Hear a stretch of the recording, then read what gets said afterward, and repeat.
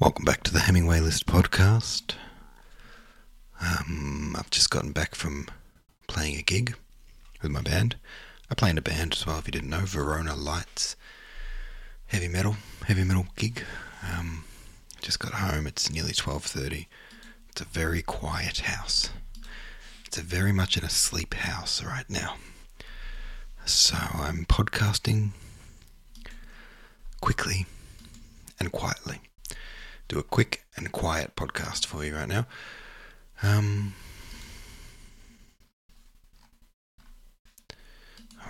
just getting up my pages here that I need. Podbean thingy, podcast thingy. Sorry. Alright, what are we talking about? Alfred. Old Alfred, Lord Tennyson. Swim said the Mama Fishy says, some interesting facts about Tennyson.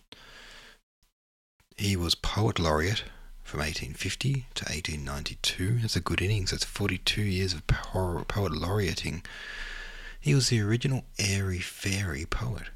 The first line of Lillian reads, airy fairy Lillian.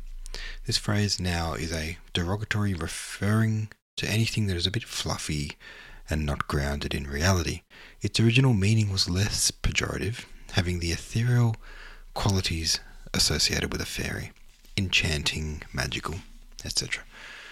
He gave us the phrase nature red in tooth and claw. Red in tooth and claw references the sometimes violent natural world in which predatory animals unsentimentally cover their teeth and claws with the blood of their prey as they kill and devour them. He's also the originator of the phrase,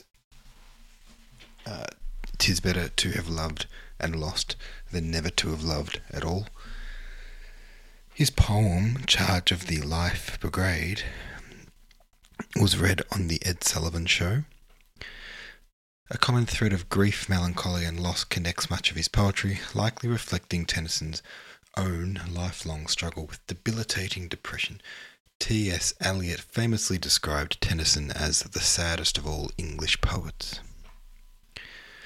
Beautiful. Alright, well. I respect this guy. A lot of famous lines that have lasted through the ages. Very famous lines. The poems were good. The poems were good so far. So, what did we read? We read The Lady of Shalott, all parts 1 through to 4. And now, look, we're going to go a real short one tonight. Only because I've got to be quick here. We're just going to read one poem. It's called The Miller's Daughter. It is the miller's daughter, and she has grown so dear that I would be the jewel that trembles in her ear.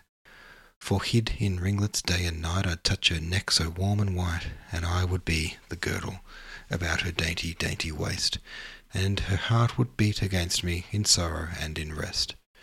And I should know, if it beat right, I'd clasp it around so close and tight. And I would be the necklace,